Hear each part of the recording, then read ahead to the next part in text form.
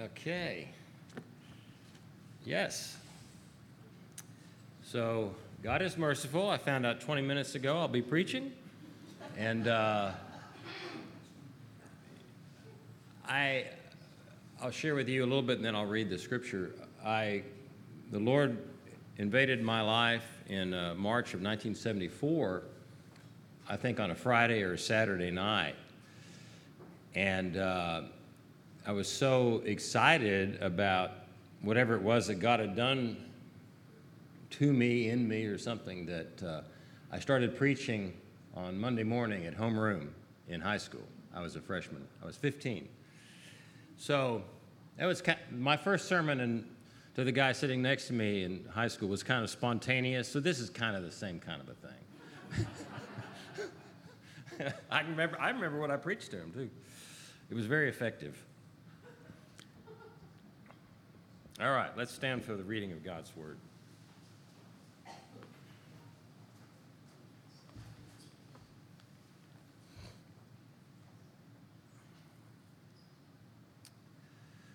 Second Timothy 4, 6 through 18. For I am already being poured out as a drink offering, and the time of my departure has come. I have fought the good fight. I have finished the race. I have kept the faith. Henceforth there is laid up for me the crown of righteousness, which the Lord, the righteous judge, will award to me on that day, and not only to me, but also to all who have loved his appearing.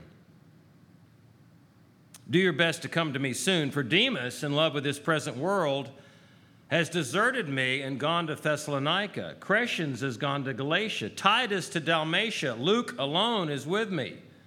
Get Mark and bring him with you, for he is very useful for ministry. Tychicus I have sent to Ephesus. When you come, bring the cloak that I left with Carpus at Troas, also the books, and above all the parchments.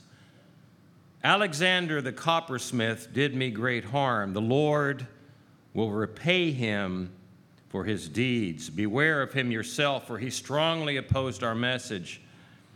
At my first offense, no one came to stand by me, but all deserted me. May it not be charged against them. But the Lord stood by me and strengthened me, so that through me the message might be fully proclaimed, and all the Gentiles might hear it. So I was rescued from the lion's mouth. The Lord will rescue me from every evil and bring me safely into his heavenly kingdom. To him be the glory forever and ever. Amen. Let's pray. Father God, we come before you today as helpless people, but as grateful people. Lord, we pray you would help us to finish the race all the days of our lives, and help us to see your will for us.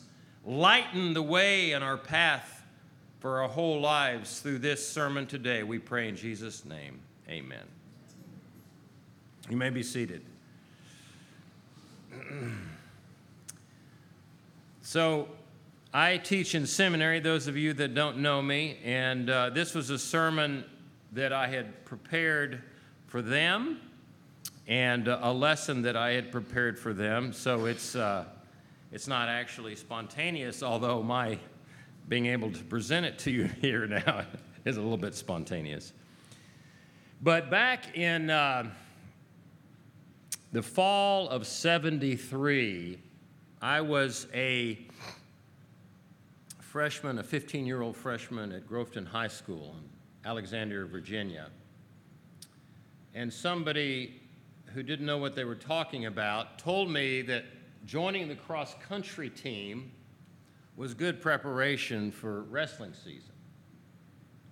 And I was destined to be a wrestler. My brother was a wrestler, so wrestling was my second purpose for being after I came to Christ. First it was Jesus, then was wrestling. And they talked me into joining the cross-country team. And so the first day of school, the little thin, and it didn't look like an evil man, but apparently he ended up being one, the little thin cross-country track coach came up to us in the locker room. There were 10 or 15 on the team. And he said, I'll meet you at Mount Vernon. Mount Vernon is George Washington's home. And I knew it was about 7 miles away. You had to go down to the parkway and then get on the bike path on the parkway and make it to Mount Vernon. And I thought, well, one time I ran 5 miles. 7 miles, I can make 7 miles, and he'll be there in the track van. There was a bus, not a van, but a school bus, a yellow school bus that picked us up. You know, I knew that. All the sports teams traveled in these yellow school buses. So I thought, okay, I can make 7 miles if we go slowly, because at one time I've run 5 miles. So we take off, and it was painful, but we made it. We come, the bike path winds back and forth. You come to the top of the hill. I was just there. I took pictures of this place so I can document everything I'm saying, okay, in case you doubt any of this. And so we come to the top of the hill, and it was a very unpleasant sight because the little skinny guy was not in a bus. He was on his bicycle. So that meant the very first day of cross-country practice, we were running 14 miles. I almost, okay. So I had made it there, and now we're going to turn around and run back. And back in the day, back in the 70s, we had no water. We had no concept of carrying water with you, so we ran through people's front yards and turned on the water spigot and drank the water from their hose. It all worked. And, you know, and if they'd looked out and seen 15 high school kids drinking water, they would have just said, oh, okay, good. Got some high school kids in the front yard now. That's the way the 70s were. So you young people don't understand, but that's just where it was. So many of you young people here. Yeah. So now, what does that have to do with 2 Timothy? Well, everything. Everything. And again, the people that told me that was good preparation for wrestling season were just lying. It was just torture. What is cross-country running for rather large, heavy people like I was? I mean, muscular. I guess we can say muscular. It was just torture. So he was lying. They were lying to me, but that's another issue. What does that have to do with 2 Timothy? 2 Timothy is about Paul, the trainer, training his athlete to finish the race, knowing that he can do it. That's what it's about. The whole book of 2 Timothy is about Paul being a coach, a life coach, for a younger man. Paul was probably 65, and Timothy was probably about 45. So about 20 years difference, something like that. And that's what it's all about. And so the passage, to emphasize it again, says, I am already being poured out as a drink offering. The time of my departure has come. I fought the good fight. I finished the race. I've kept the faith. So Paul refers to these 3 things. And I'm going to simply today answer 5 questions, okay? First, why does he refer to racing at all? Why does he refer to racing at all, or athletics, right? Well, he's got soldier, I fought the good fight. He's referring to fighting. I've kept the faith. That's a hard one to, we'll get into it in a second. But then racing, why does he refer to racing? Well, we were just in Turkey, which now, of course, has changed a lot, but it used to be a Roman and Greek stronghold. And Kathy could tell me, but in one of the ruins we were in 3 ruins. One of them had what's called an agora, which was a marketplace. And you think of it maybe as a flea market, but actually it was a huge square area, and every Greek and Roman town had an agora, and it had classrooms off to the side so that visiting teachers would come and teach, and it had a covered walk space, and it was big. It's about like a football field. So a very large area with a covered walk space. So in winter, they could even run. What it was there was athletics going on all the time. In fact, I'm trying to see, yes, there were 93 days in the Roman calendar dedicated to athletic games. 93 days. That's 2 a week, almost 2 a week. So every town you would go to, the center of life was the track. So Paul would have probably been, if he was a traveling teacher and accepted as a traveling teacher, which from Acts 17 we assume that he was, then he would have been around these, in the middle you would have wrestling, which is the better sport, in case you're wondering. It's much better than cross country, in case you're wondering, although it can be grueling. So he would have seen it night and day. Everyone in the Roman and Greek world would have seen athletic games all the time. And that's who he was, that's where he was ministering, right? Which is a sermon within a sermon. That is, we need to be relevant to our culture, which is why yesterday, or Friday or Saturday, that's yesterday, it was good to vote the way we did on how we stand with homosexuality, because it's relevant now. It's an urgent thing now. The church has to have a voice, you know. So Paul was being relevant here, and that's why he was talking in that way. And you can see it even more clearly because it's implanted in other places of Scripture. The second question, why does Paul refer to racing at the end of his life? Well, I want to get to that by going to 1 Corinthians 4:21, which is not the most popular verse, and you never want Paul to write this to you, but he says, do you want me to come to you with love or with a rod? The Corinthians. Okay? With love or with a rod? And in Greek, the word rod is robdos, rabdos. We probably get rod from it because the word rod is actually in the middle of that. R-O-D is part of the letters of rabdos. You just take out the B, rodos, right? You want me to come to you with love or with a rhodos? Now, a rhodos was a 6-foot-long stick. And athletic trainers and judges carried this stick around. It was also a king's scepter, the same thing. But so the athletic trainers, when they would be training a wrestler or even a runner, if you didn't do what you're supposed to do, whack! You know, you put your hand on an illegal move or something, whack! It would hit your hand. You didn't do it again, probably. Right? So do you want me to come as an athletic trainer that hits you with a 6-foot-long, my father would call them a switch, but switch could be kind of flimsy. This wasn't flimsy. This thing hurt. So Paul in 1 Corinthians 4 was already referring to it, and then if you remember, there's a famous passage in 1 Corinthians 9, 24 through 27, where Paul refers to running in a more kind of flamboyant way, which says, do you not know those that running in a race, or this version says, in a race course, indeed all run, but one receives the prize. Run that you may obtain it. Now everyone striving in athletic competition controls himself in all things. Then indeed they, that they might receive a perishable crown, but we an imperishable. Therefore I run thus, not as uncertainly. I fight thus, not as beating the air.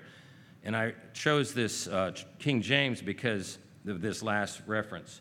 But I batter my body and bring it into servitude, lest having preached to others, I myself might be disqualified. And so Paul is actually telling the Corinthians they have to run this race of absolute self-control to be the witness for Christ in 1 Corinthians 9 they're supposed to be. they batter their bodies. And probably medieval Roman Catholics took that and they batter their body. They started, there's different parts of Christianity that actually flagellate themselves. So Paul was being relevant to everyone, both in these kind of fighting sports and in the running sports.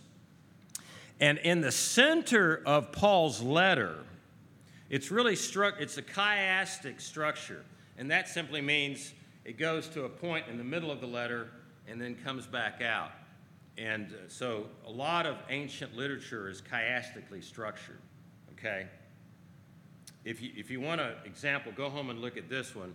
But in the middle of 1 Timothy is 1 Timothy 3 says, I'm writing these things to you that you may know how one ought to behave in the household of God, which is from Isaiah 2, which I preached about a while back. And today Rick mentioned kairos from my sermon. Was that from my sermon? See there? I'm not doing everything in vain. Good for you, my kairos friend. So, 2 Timothy is structured chiastically with probably 16 and 17 in the middle of it. But first, Paul refers to exactly what he's talking about, all three metaphors in 2 Timothy 3 through 7. Share in suffering as a good soldier of Christ Jesus. Now, what did he say in 2 Timothy 4 we read? I have fought the good fight. So he's telling Timothy to do what he's done. You follow me? Timothy, you need to share in suffering as a good soldier of Christ Jesus. I have fought the good fight. Timothy, I'm your trainer. I'm your example. I'm your model. You in the infantry, how many of y'all served in the infantry? It's very strange. Oh, one man did. All right, good. Marine infantry. Very good. I was Army infantry. Follow me and do as I do. That's the slogan of the infantry. And you need to remember that the rest of your lives. Follow me and do as I do. That's from Gideon. Follow me and do likewise is what Gideon said. Okay? So follow me and do as I do. So that's what Paul is doing. Share in suffering as a good soldier of Christ Jesus. No soldier gets entangled in civilian pursuit, since his aim is to satisfy the one who enlisted him. An athlete is not crowned unless he competes according to the rules. So he's got soldier, athlete, and then the athlete, he refers to himself in 2 Timothy 4. I have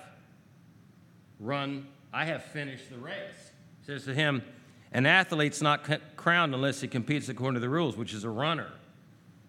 But I have finished the race, Timothy. Timothy, follow me and do as I do. Imitate me as I imitate Christ. And then finally, it is the hardworking farmer who ought to have the first share of the crops. 2 Timothy 2. It is the hardworking farmer who ought to have the first share of the crops. I have kept the faith. Now, in that reference, it's hard to see the exact connection, but the word there, kept, is from the Garden of Eden. Keep the garden. So the faith there, Paul is referring to the faith as a garden, that he's kept the weeds out of the faith, right? He's cultivated the field of the faith faithfully. So he's a faithful farmer. Think over what I say, for the Lord will give you understanding in everything. So whenever you read a book of Scripture and you see certain symmetry in it, in this case, look in the middle and you'll find the actual theme of the book. The most powerful part of the book will be in the middle, which is what happens in 2 Timothy. It's also in 1 Timothy. So I asked the question, and now I have to go back and see what the question was. Why does Paul refer to racing at the end of his life? And that is because he's training Timothy to imitate him, and he looked at his whole life as a race. And all of us have done a long walk that you thought you couldn't make. And all of us have had a situation like the coach that I had, where he says, I'll meet you at Mount Vernon, and you don't know what you're getting into, and then before you know it, it's the whole thing's a lot harder than you thought it was going to be. And that's what, of course, Timothy is facing, is the having to finish the race well. So Paul is presenting himself as an imitation to follow. As Paul, and I didn't even mention it in this sermon, but we know that Paul, if he was executed the way most prisoners in Rome were executed, if you were a Roman citizen, you had the privilege of having your head cut off with a sword, right? Rather than being crucified. Slaves, non-citizens were crucified. Citizens had their heads cut off. So there you go. That's what Paul was facing. All right, third question. What does he mean by I have finished the race? This is an interesting question. What does he mean by I have finished the race? We find out in 2 Timothy 4, 9 through 10 and 13, do your best to come to me soon, for Demas, in love with this present world, has deserted me and gone to Thessalonica. When you come, bring the cloak that I left with Carpus at Troas, also the books, above all the parchments. Now this is kind of a funny point. Here he is, he knows he's about to be executed, and yet he's still doing what? This is a Presbyterian point. I always have to make a Presbyterian point. He's still studying theology. He wants his books. In other words, I'm about to be killed, but if I'm not, I need my parchments. If I'm not, I need the Westminster Confession of Faith. See this? He's a Presbyterian. That's what I'm trying to say. Everybody knows that. So it's quite fascinating. You have to also feel for Paul and just the power of the love of God in his life, because he goes on to say, at my first offense, no one stood by me. Demas, in love with this present world, has deserted me and gone to Thessalonica. Can you imagine? He's the world's greatest missionary, the world's greatest preacher, the world's greatest promoter of the church and the faith in the history of the world, and he's deserted. But guess who also was deserted? It's a Sunday school answer. Jesus. So he was following in Jesus' steps. Now Luke stayed with him. But maybe Luke wasn't allowed into the trial. We don't know. What does he mean by I finished the race? Well, we find out in 2 Timothy 4, 14, 15, and 17. Alexander the coppersmith did me the great harm. The Lord will repay him according to his deeds. Beware of him yourself, for he strongly opposed our message. But the Lord stood by me and gave me strength, so that through me the message might be fully proclaimed to all the Gentiles who might hear it. So I was rescued from the lion's mouth. I have finished the race means what? That he saved his life? Is that what it means? I'm out of jail. I get to go home. I finished the race. I get to go home. Well, maybe metaphorically, maybe that's right. He meant home to Jesus, right? So if you can imagine, for Paul, being saved from the lion's mouth meant that Satan was tempting him to deny Christ in some way, right? That's what he means. Satan was trying to eat me, where is it? 1 Peter 5. He's a roaring lion seeking someone to devour. And Paul was tempted, as all of us would be, and as Jesus was in the Garden of Gethsemane, to deny Christ or to try to get out of the absolute truth of the gospel. The lion's mouth was open, and he's going to get me. And what did Paul do? He did what we have to just assume he did what he did in Acts 19 and in Acts 17, where he preached the gospel that was understood to be there is a new king, Jesus, not Caesar, Who is king now? If you read Acts 17, you read Acts 19, because he was about to go into the theater in Ephesus, right? And they were all yelling, "Great is Artemis of Ephesus, great," chanting 24,000 people. And he wants to go in and preach the gospel to them. I mean, like, Paul, you got to be nuts, So his disciples did not let him go into the theater. Kathy and I were just at the theater. I mentioned in my previous sermon. It's giant. It's still there. The theater's still there. So we're talking about history. But in Acts 17, he says that there will be a final judgment, and who is going to conduct that judgment? It's Jesus Christ, the Son of God, is going to judge everyone and everything, and he proved it by raising from the dead. I know I'm hard to hear. These microphones and I don't have my hearing aids in either, so I talk even louder. So he was preaching a gospel that gets your head cut off. Do you understand me? In every culture of the world, there is something about the gospel, if you take the gospel as the whole counsel of God, the whole Bible, that will get you in big trouble. Mankind hates God in some form or fashion in every culture of the world.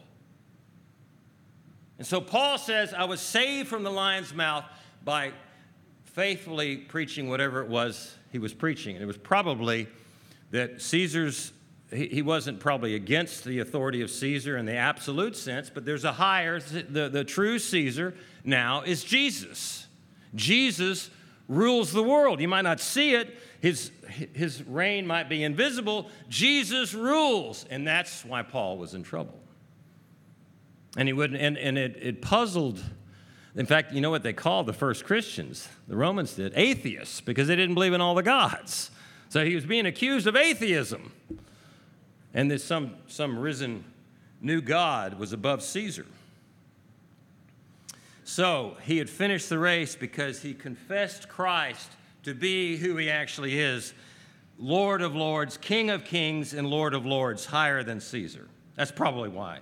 We just have to assume.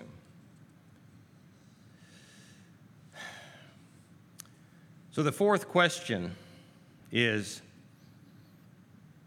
God really so demanding we have to be willing to risk our lives to follow Christ faithfully? And in honor of Reformation Day, we can quote John Calvin. John Calvin was quite the preacher and tried to follow Christ in a faithful way. In 2 Timothy 2, here's what Paul says about the question here's what Calvin says about the question I just asked. The words of Christ are perfectly clear. Matthew 10:33, whoever shall deny me, him will I also deny. Now, how often do we preach that? See, one of the huge problems in the American church is we preach a Christianity that's happy, and always easy. And if you read, we don't have time to read, but 2 Timothy talks about, I'll just go ahead and make time. This is an early confession of the faith, apparently. 2 Timothy 2. It's a saying that's trustworthy. If we have died with him, we shall also live with him. If we endure, we will also reign with him. If we deny him, he also will deny us. If we are faithless, he remains faithful, for he cannot deny himself. Wow, can you imagine a church being named these things? Or a song? The Church of Endurance. That's a good name, huh? The Church of Endurance. The church of not denying Christ. What else? The church of God's faithfulness. If we are faithless, he remains faithful, for he cannot deny himself. I mean, these things we just don't preach. People just don't. The American church simply doesn't preach 2 Timothy 2. If we deny him, he will also deny us. But true Christianity, we're in training all the time. We should be in training in every church and every place on the face of the earth for all time to be prepared to give an account before people that want to do us harm. That's what the church is for. That's what the historic church has always done. The militant church has always been the church of martyrs. Martyrs maybe of your feelings, martyrs of your career, martyrs of something, maybe, and sometimes your life, right? And so that's the main parallel between my coach and what Paul was doing with Timothy was, he smiled when he said it. Yeah, I'm going to meet you out in Mount Vernon. And what he meant was, I'm going to torture you today, and it's going to be good for you. That's what he meant. That's what he meant. He said, you're going to, smiling, I'm going to meet you at Mount Vernon. Oh, okay. Because Paul was a trainer, and this is simply God's will. It is simply God's will that we are able and willing to die for Christ, to live for him and to die for him. That's just the gospel, folks. I'm sorry. If you believe something else, you've been sold a bill of goods. That's why Paul in 1 Thessalonians 3 says, we told you beforehand that we were to suffer. It seems, 1 Thessalonians 3, before people were baptized, they were told, and this might cost you your life. I just wanted you to know. Right? Just wanted you to know. It's just kind of little. It's in the fine print of the contract. If you want eternal life, you have to be willing to die for Christ, not deny him. So that's what Paul was doing with Timothy. And I'll try to make my fifth observation here. Paul tells Timothy in reverse order those things that I already made the parallel to. But when push came to shove, what did Paul say? What was his resource? And it literally in the Greek, it repeats itself. At my first defense, no one stood by me. Humans failed Paul, as far as we know. No one. We don't, Luke was there somehow, but in Paul's estimation, no one stood by me. But who stood by him? God, the Lord. We know in Corinth, when Paul was there and being persecuted, that Jesus came to him in the night and said, don't fear. I have many believers in Corinth. Can you imagine Corinth? I mean, talking about Hollywood or a red light district somewhere. I mean, it was a bad place, Fort Hood, when I was on duty there, I mean, it was a bad place. But the Lord stood by me. So he's saying, Timothy, look, it's a 14-mile run. It's a 100-mile run. Something you can't, humanly speaking, you just can't gather it all in, right? I can't, and I think it's purposely this way. We can't, Lord, on my own, I can't do it. I've been interrogated by the KGB. I was nervous. I've been interrogated twice by the KGB. I didn't do anything really stupid, but I was nervous.